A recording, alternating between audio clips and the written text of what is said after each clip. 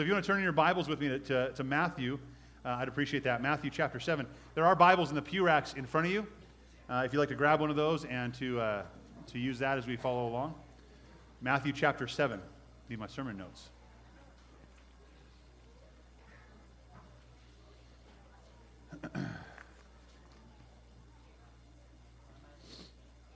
All right. By the way, when I said we are family friendly and we don't mind if they squawk, if you mind as a parent, you can certainly, we aren't keeping you here, right? You can go in the lobby if you want. There's a cry room if your child gets a little, whatever that's up to you, okay? So we're gonna pray, and we're gonna get to work in our scripture today, talking about thankfulness and a deep thankfulness from the heart, from a heart of faith. Let's pray together. Father, we stop right now and pause the worship, the celebration, the busyness of our heart, God, to refocus that heart so we can worship even more.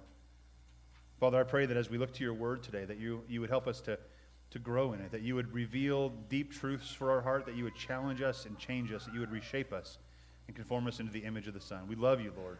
We ask that you would guide us through this morning, and we pray in Christ's name. Amen. All right, so we just finished a series called Lord, Teach Us to Pray, going through the Lord's Prayer as found in the Sermon on the Mount. And it was a prayer that Jesus gave his disciples. It's the model prayer, and we learned how not to be repetitious about that. And I want to just segue from that Lord's Prayer into our sermon today, into our message today. And the message today is about a thankful faith, okay? So when we do this, we finish this with, there's a connection. There's a connection between our prayers to our Father in heaven and for you and I to come to him in thankfulness and gratitude as well. And really, like last week I talked about the idea that the fact that God is why we go to him. That he is supreme above all else, and that there's no one like him, and all glory and power belongs to him because his is the kingdom, the power, and the glory forever. And that because of that, we can go and bow our hearts before him. That's why we bow our hearts. We don't go to somebody else. If he wasn't God, we might as well go to each other and bow or pray. But we go to the one who can actually answer our prayers. So we're talking about a deeply thankful faith today. And really approaching God in faith from a spirit of thankfulness within our heart. So we're going to cover point number one. There's only 2 points today. We'll cover point number one in this segment. A deeply thankful faith, number one, knows that only God can meet our deepest need.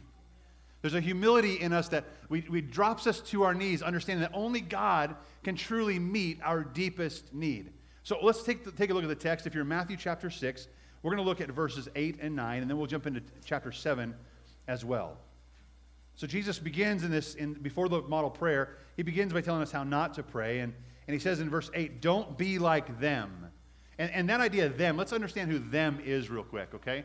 Them are the Gentiles or the Pharisees, those who really had no actual faith, no humility in them, no real desire to connect with God on a level that he could provide. They were here's the difference. When we humble ourselves before God, we are saying, God, I have a deep and thankful faith that I'm trusting that you can supply my needs. But them, right, don't be like them. For them, it's just wishful thinking. It's, man, I sure hope that whatever I say or do he'll hear. Maybe he'll see me, or maybe it'll just help out. It's wishful thinking. And see, I don't want to go to God with wishful thinking. I want to go to God with a deep attitude of thankfulness and humility, saying, God, I know you are what? Our Father in heaven who cares. He says, don't be like them, because your Father knows the things you need before you even ask him. See, God knows the depths of our heart, and what he wants is our heart to be laid out before him, not to be like them who say, oh, God, hopefully I'm wishful thinking, if I do this, you'll hear me. That's not how God, our Father, responds. A father responds to his child who comes in humility and says, I'm here. You're my daddy. I need to depend on you. You know, as much as I share stories about my children, there are many days I wish I was more and more like my children when it came to my relationship with my Father in heaven. So Jesus goes on. He says, don't be like them, because your Father knows the things you ask or need before you ask. And he says in verse 9, he says, therefore you should pray like this. Here's the attitude, right? Here's the attitude. Here it comes. Our Father in heaven. And there's a whole list of things we've gone through, and you can check that sermon series out later. But we go before him as a Father.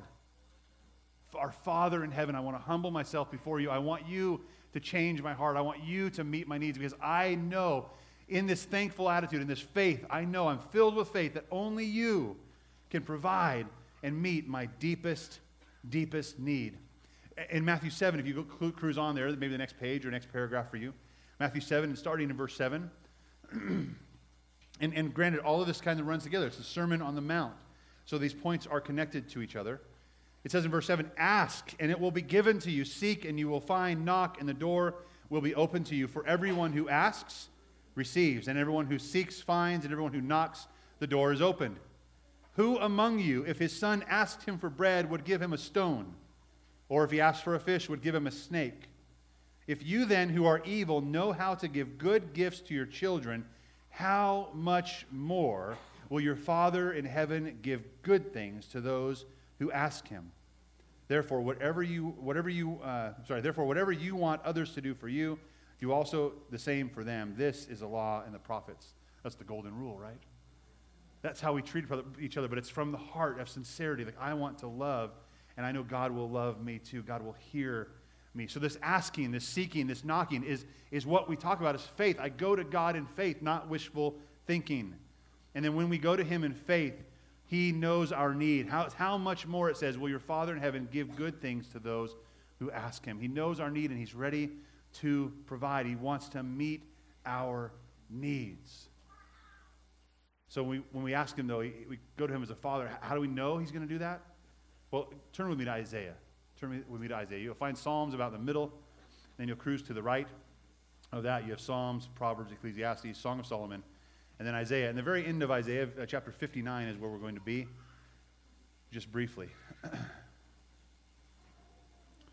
So I want to set up, we're talking about faith, honest, true, thankful faith. That's the attitude we have to have when we come before God. And this faith is important. We'll tie it in at the very end of today as well, because without that faith, none of this need is met. That God is ready to meet this need, but we have to understand this need. And for you and I, often we think, well, my need is for more sleep, or my need is for some more food on the table, or my need is for a day off, or my need is for my boss to be more lenient, my need is for whatever, money, whatever it might. We have these needs that come up. And sometimes we think that's all the needs we're talking about when the Father's going to meet those needs. But there's such a greater need, and the point is this: God, a deep, thankful faith knows that God can meet not our needs, but our deepest need. Our deepest need. So let's find out what that is. So in Isaiah chapter 59, starting at verse 1, and going through part of 4, it says, indeed, the Lord's arm is not too weak to save. Amen? Or his ear is not too deaf to hear. So this is the hope we have. How do we know when we go to him in faith that we can turn out he's our Father? Well, it says, Scripture encourages and says, this God of ours, our God, our Father, his arm is not too weak to save. And his ears are not too deaf to not hear. But look at verse 2. It says, but your iniquities are separating you from your God, and your sins have hidden his face from you, so that he does not listen. For your hands are defiled with blood, and your fingers with iniquity. Your lips have spoken lies, and your tongues mutter injustice. No one makes claims justly. No one can plead honestly. You see the problem here? You and I, our heart is the problem. If we are to go to God with a heart filled with faith, how can we do that when there's this separation between us? There's this separation. And this is our greatest need, is to draw near to God again and be close to him, because we have been separated from him. Look at verse 2. It said, your iniquities, your sins are separating you from your God. We want this relationship. We want this closeness. But the Scriptures tell us that every one of us has sinned and fallen short of the glory of God. That we all have been led astray. We've all done something to break this relationship and to drive us away, drive a wedge between us and God. We're separated from him. We have this great, great need. Our deepest need is for that chasm to be closed, for us to be in fellowship and in relationship and closeness with God again. That's our deepest need. So let's jump down to verse 16 here. Let's see what happens. He, that is God, saw that there was no man. He was amazed that there was no one interceding. Right? There's someone needed to intercede. Someone needed to make a way. Someone needed to help. And what happened? So His own arm brought salvation, and his own righteousness supported him. See, God says, there's a problem. There's a deep, deep need. But you know what? I'm going to be the solution. Because while we have all sinned and fallen short of the glory of God, and for the wages of that sin is death and separation from God, you and I can never earn our way back. We can't earn our way back. I'm teaching this lesson to my daughter specifically right now about what's good and bad. And we have a board now. So it's like an allowance board. And when she helps us out, she gets good lines. And when she does something she shouldn't do, those are temper tantrum or something, right? She gets a bad line. And so these lines start adding up. The good lines are there. There's some bad lines there. And that's just part of life, right? And it started because of this. Because what we were doing, we'd write a good line, and then we'd erase a good line if there was something bad. And she didn't like that very much. It's like, that's my good. Don't take away what I've done. I did that. Okay. So we now keep track of the bad. But now guess what she wants us to do? Can you take away a bad line? Well, wait a minute. And see, that's what we try to do, right? We know there's bad in our heart. We know there's wicked in our heart. But when we stand before God, we can't go to him and say, please, please, please, will you erase the bad lines? Because I've done a lot of good, so can you erase the bad lines? It's not like that. It doesn't work. Sin must be erased, though, for us to be in his presence. So how does he erase the bad lines? He erases it with his blood that was shed on a cross for you and for me. Praise God. When I couldn't erase my lines, when I couldn't get rid of the bad, guess who can? Jesus Christ. See, there is a deep, deep need in our hearts. There's a deep need. And we have to be able to go before him, God Almighty, and say, God, in humility, I am trusting you that you can erase the bad, that you can take care of the sin inside of my heart, that you can make me whole again, and you can take this, what was once separated, and close the gap. Let's turn real quickly to the book of Ephesians. So our last text during this section of the sermon, the book of Ephesians. In the New Testament, we're going to look at Ephesians chapter 2. Ephesians chapter 2. I want to see this transition. Paul is going to show us as he writes to the Ephesians our state, where we are without him, and what he's going to do and what he does for us. And then the next part of the message is going to be this security that gives us this confidence in him and in Christ alone. So here, Ephesians chapter 2, we'll begin in verse 12 and read 12 and 13 together. Here's what it says. At that time, you were without Christ. What time? Well, when I sinned and I was separated from God, when I had the bad lines still there, I showed up before God. And at that time, you were without Christ. It said excluded from citizenship of Israel and foreigners to the covenants of promise, without hope and without God in the world. But look at verse 13, right? You know I love these conjunctions, right? But now in Christ Jesus. So but Jesus, we were far away, but Jesus shows up. But God decides, I'm going to make a way. So but now in Christ Jesus, you who were far away, right, separated, have been what? Have been brought near by the blood of Christ. Amen? Like that's an amazing, amazing thing, that we who were separated and without God and without hope have now been brought near because of Christ and the blood he sacrificed for you and I. And we praise God because of that. You know, today we have the Lord's Supper set up and ready to go. We are going to be celebrating that today. When we celebrate the Lord's Supper, we celebrate the fact that God, in faith, I come to you, and in thankfulness, I come to you, and in reverence, I come to you, but in humility, I come to you, because I have nothing on my own that I can offer that will ever take my sin away. I come to you in humility because only you can take away my sin. Only what you accomplished cleanses me from within, and that I can be new and whole because of Jesus. So as we celebrate that later, that's what we're saying. His body, his blood that was sacrificed for us is our hope. It's our peace. All right? Let's stand together and pray, and the worship team, you guys can come on back up. We'll continue in our worship together. Father, we're so grateful to be here today. We're so grateful that you love us. We're so grateful that we can come to you with thankfulness, knowing that you know and will take care of our deepest, deepest needs. We thank you for Jesus dying on a cross in our place, shedding his blood so that we who were far away can be drawn near to him because of his blood. May we have faith in that and believe Christ and what he's done. And we pray in Jesus' name. Amen. Very good. Isn't God awesome? So great to focus our attention on Jesus. If you're just joining us because you thought it was the 11:15 service, welcome. Glad you're here. We'd love to get your phone number and we can text you or email you the updates, okay? We're going to do something pretty fun right now, and we do this every year when we have our Operation Christmas Child shoeboxes all collected and crated up, and I know more are still coming in.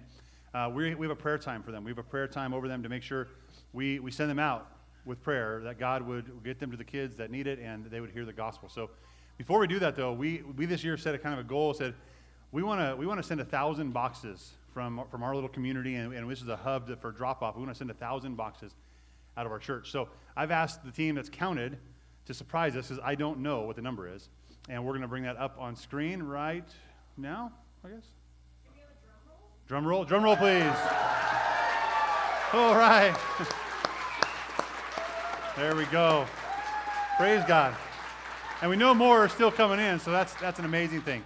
That's an amazing thing. You know, they say each box touches up to 7 lives within that one person that receives it, but with that family as well, with the message of the gospel. So we're so excited about that. That's just going to multiply exponentially as it goes out. So what we're going to do now, it's if you're a parent, here's the song, right? You got to shake, shake, shake. Your what? Whoa, you don't know? Your sillies out. Yes, or your wiggles out, right? You got to shake, shake, shake your sillies out. What we're going to do is just kind of move a little bit, and I would like you to kind of find a box, a crate, a big box near or around you. We're going to stand. We're going to go kind of around those boxes, put a hand on a box or a shoulder of a person that's around it, and we're going to pray over those. So if you would do that now, you can come up front. There are some up here as well, and in the aisle, you don't have to move very far. We're going to pray over those boxes together and send them on out. 1,089. Good job. That's amazing. Hey, what's the comparison? Right. Comparison to what? I think last year there was just over 700, around 700 that went out from here. Pretty awesome. All right, we should be around the box by now. Let's go ahead and join together in prayer. If you'd bow and pray with me. Father, we are so grateful for every opportunity you give us to express our love and our hope and adoration in you. And God, this is one of those ways that we use our hands and our feet to be your hands and feet. And we share the good news, the message of Jesus Christ with a world that desperately needs him. God, we hope that you would use these boxes to help others know Christ and to draw near to you. That, God, you would be preparing the hearts of those children or those families beforehand. God, that they would be ready to receive that message of hope and grace. God, not only will they receive items maybe they need, and we know that God, you're picking those boxes for those children. We know that you know what's inside of those boxes. You know what's inside of those families and the need there. God, we know you're going to provide as a good and gracious Father. So we trust you with that. We thank you for the opportunity again to lift up Jesus and to make much of him around the world. And we pray in his great name. Amen.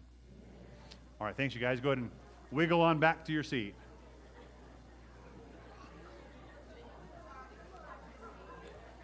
As you wiggle on back to your seat, we're going to turn to the book of Romans.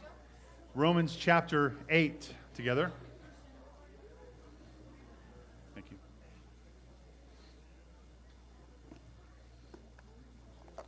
I'm really loving the fact that these crates, as they go out, have some Play-Doh on them too.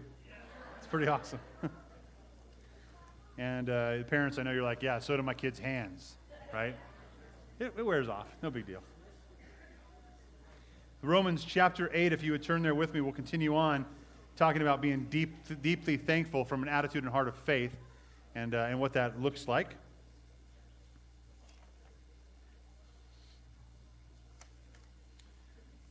So we said a deeply thankful faith would know that only God can meet our deepest needs. So we were challenged not only to come to him with a humble, prayerful, thankful, and faith-filled heart, but with that knowledge, we do that because we know there's a great need. Not just the need for stuff or comfort or even necessity. The deepest necessity we have is to be reconciled back to God the Father, to have that relationship fixed and resolved. And Jesus did that through his blood. And he made a way that we could draw near to him. So the second point, number 2, is this: a deeply thankful faith knows that nothing can separate us from his love. Now, maybe you already got that because we did the Play-Doh routine, right? It's impossible. Nothing is going to separate us from God's love. We're going to read this scripture together.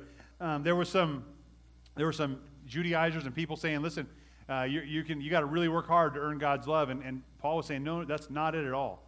This is not what God did. And through the power of the Holy Spirit, he penned Romans. And this is what God's word tells us. Looking at Romans chapter 8, going through from 31 through 39. What are we to say about these things? For if God is for us, who can be against us? Right? We're talking about the God of the universe. If God is for us, if God has promised, if God has said, I will redeem you, who can stand against us? Who can stand against God? If God is for us, who can stand against us? He did not even spare his own son, but offered him up for us all. This is the great depth. Paul's saying, like, listen, you have this love, and God's love is secure in you. How do you know that? Because he offered his son to you as a sacrifice. He was willing to even go that far to offer his son for you as a sacrifice. That when we believe, we receive the righteousness that is from Jesus, not from your works, not from your attitude, not from your heritage. It is from Jesus Christ alone. And going back, if God is for us, if we get that from him, then who can stand against us? He did not even spare his own son, but offered him up for us. How will he not also with him grant us everything? He can do the work. It's in verse 33. Who can bring an accusation against God's elect? Those who are being saved by the power of God and in their heart saying yes in faith to Jesus. Who can stand against that? Who can do that? No one. It says God is the one who justifies. So God is the one who justifies. People might want to accuse you or judge, but God is the one who justifies. God is the one, he is the one, or who is the one who condemns? Christ Jesus is the one who died, but even more has been raised. He also is at the right hand of God. And look at this, interceding for us. He intercedes for us. So this intercession, we talk about the Lord's Prayer. We just finished that series. God is interceding before us. He's going to the Father on our behalf. And it reconciles this and harmonizes with the book of Hebrews, where we talk about he, Jesus, being our great high priest once and for all. We don't need new priests to continue going in on our behalf. We have Jesus, who continually intercedes on our behalf. Why? Because I need him to continually intercede. That work of the cross is a continual one for my heart and for our hope. He continually intercedes for us. And look at verse 35. Who can separate us from the love of Christ? Can affliction or distress or persecution or famine or nakedness or danger or sword? As it is written, because of you we are being put to death all day long. We are counted as sheep to be slaughtered. And Paul says that's not enough even to be separated from God. It goes on in verse 37. No, in all these things we are more than conquerors. Now that's don't make your head real big. We are more than conquerors. It says we are more than conquerors through him. It's only in Christ that we are conquerors of anything, because he conquered everything. And if we have an attitude that we are conquerors when we come to this table, you and I will be in error. Jesus is the one who conquers, amen? And because he conquered, we are free to come and partake in what he has shared and how he has sacrificed. We are more than conquerors through him who loved us. Verse 38 and 39. Here's the verse. It goes with the Play-Doh, it goes with the message. For I am convinced, persuaded, that neither death, nor life, nor angels, nor rulers, nor things present, nor things to come, nor powers, nor height, nor depth, nor any other created thing will be able to separate us from the love of God that is in Christ Jesus our Lord. Amen to that. Amen to that. God's love, we can never be separated from God's love. And that's today as we come to celebrate the Lord's Supper. We come to celebrate all that Christ has accomplished on the cross through his body and blood being shed for us. That he was more than a conqueror, and we are now more than conquerors because we can have faith. So it comes full circle, though. We started with this attitude of faith, saying we don't want to be like them, right? The wishful thinkers. We have to have an attitude of faith. But here's the deal. There are still those, and probably some here today, who have not had an attitude of faith and humility before God the Father. You're still here wishful thinking. Man, I sure hope God sees me here at church today. I sure hope that I'm putting in my dues and this effort is rewarded later. It will not be rewarded because your bad lines don't get erased except by Jesus. So for you and I, we have to come to him humbly and say, God, I'm empty. I've got nothing to offer you. I've got nothing to bring to you, but I come to you humbly, trusting that you can be and will be my Father, our Father in heaven, who made a way for me not to be separated any longer, but to be reconciled, to be brought back near to God the Father through Christ and what he did on the cross for us. So now is the time that faith says you and I are to believe and receive the promise that he's given us, the promise of forgiveness, the promise of a perfection that is not something we earned, but what Christ accomplished for us. And that's what it means to become a Christian. That's what it means to be saved and rescued. He is rescuing us from something that we need rescued from, that separation that we can't reach across. We can never do enough to get there. And he says, I did through Christ if you would only believe. Don't be like them and have wishful thinking, but humble your heart before God. Trust him in faith that he is the only one that can save you. He is the only one that can forgive you. And humble yourself before him in faith with a thankful heart. Believe in Jesus, I urge you. The tie-in of this is that faith. I'm going to read a scripture out of Philippians chapter 4, verses 6 and 7. It says this, talking about our needs, right? Talking about our anxieties, talking about the necessities, things in our life or this deepest need.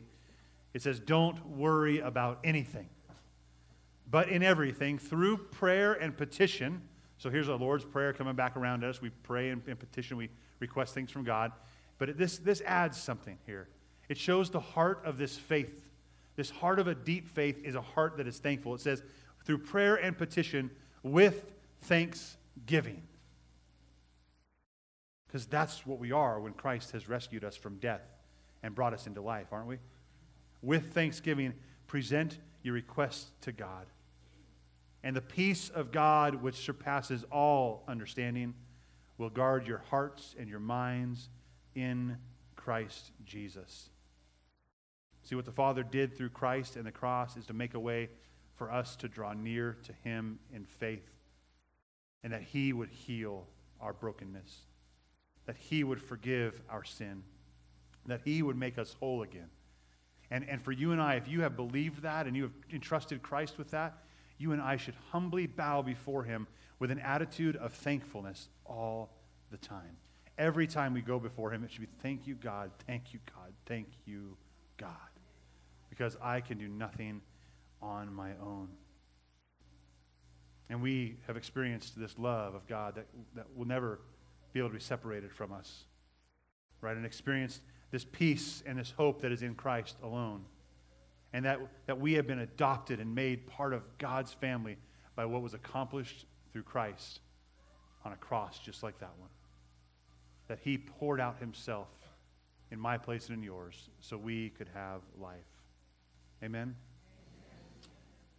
Right now, I want us to stand and pray together, and we're going to offer a response time, just a time for our hearts to respond in worship to God. So if the worship team can come back up, we'll stand, we're going to pray, and then we'll continue in our service. Father, we come before you humbly, and God, my prayer is this. My prayer is that we would right now empty our hearts of us and fill it up with you, that we would turn our hearts in humility to you and believe the gospel if that's a necessity for some today. God, that we would respond in faith and be forgiven from all of our sin because your desire is to draw us near to you. God, convict us, challenge us, change us by your word and by the power of your Spirit, that we would look more and more like your Son Jesus right now. Help us respond from our hearts to you. We pray in Jesus' name. Amen. As we respond, I didn't ask some of you, I know that there are some that have been asked before, to be prayer partners. If you have been asked before by me to be a prayer partner and you're here and willing to do that, if you would come up. Here's what this is going to look like. We're going to have some people up here, probably just a couple of you, to come up and pray. I'll be up here as well. If you'd like to pray, if you'd just like to lay that burden down and offer some thankfulness to God or some support from someone, we'll have some people up here that can pray with you. You can pray certainly where you are. And as this time is a time of response, you might need to be right there saying, God, you're so great. I want to worship you. And whatever we're singing, we're going to sing it out. Be ready to do that. Please do. Sing it out in worship. But maybe you need to pray. Maybe you need to have someone pray with you. We'd be happy to do that. So as we sing this next song, as we respond, let's do it together and pray and worship God with all we've got. Let's go.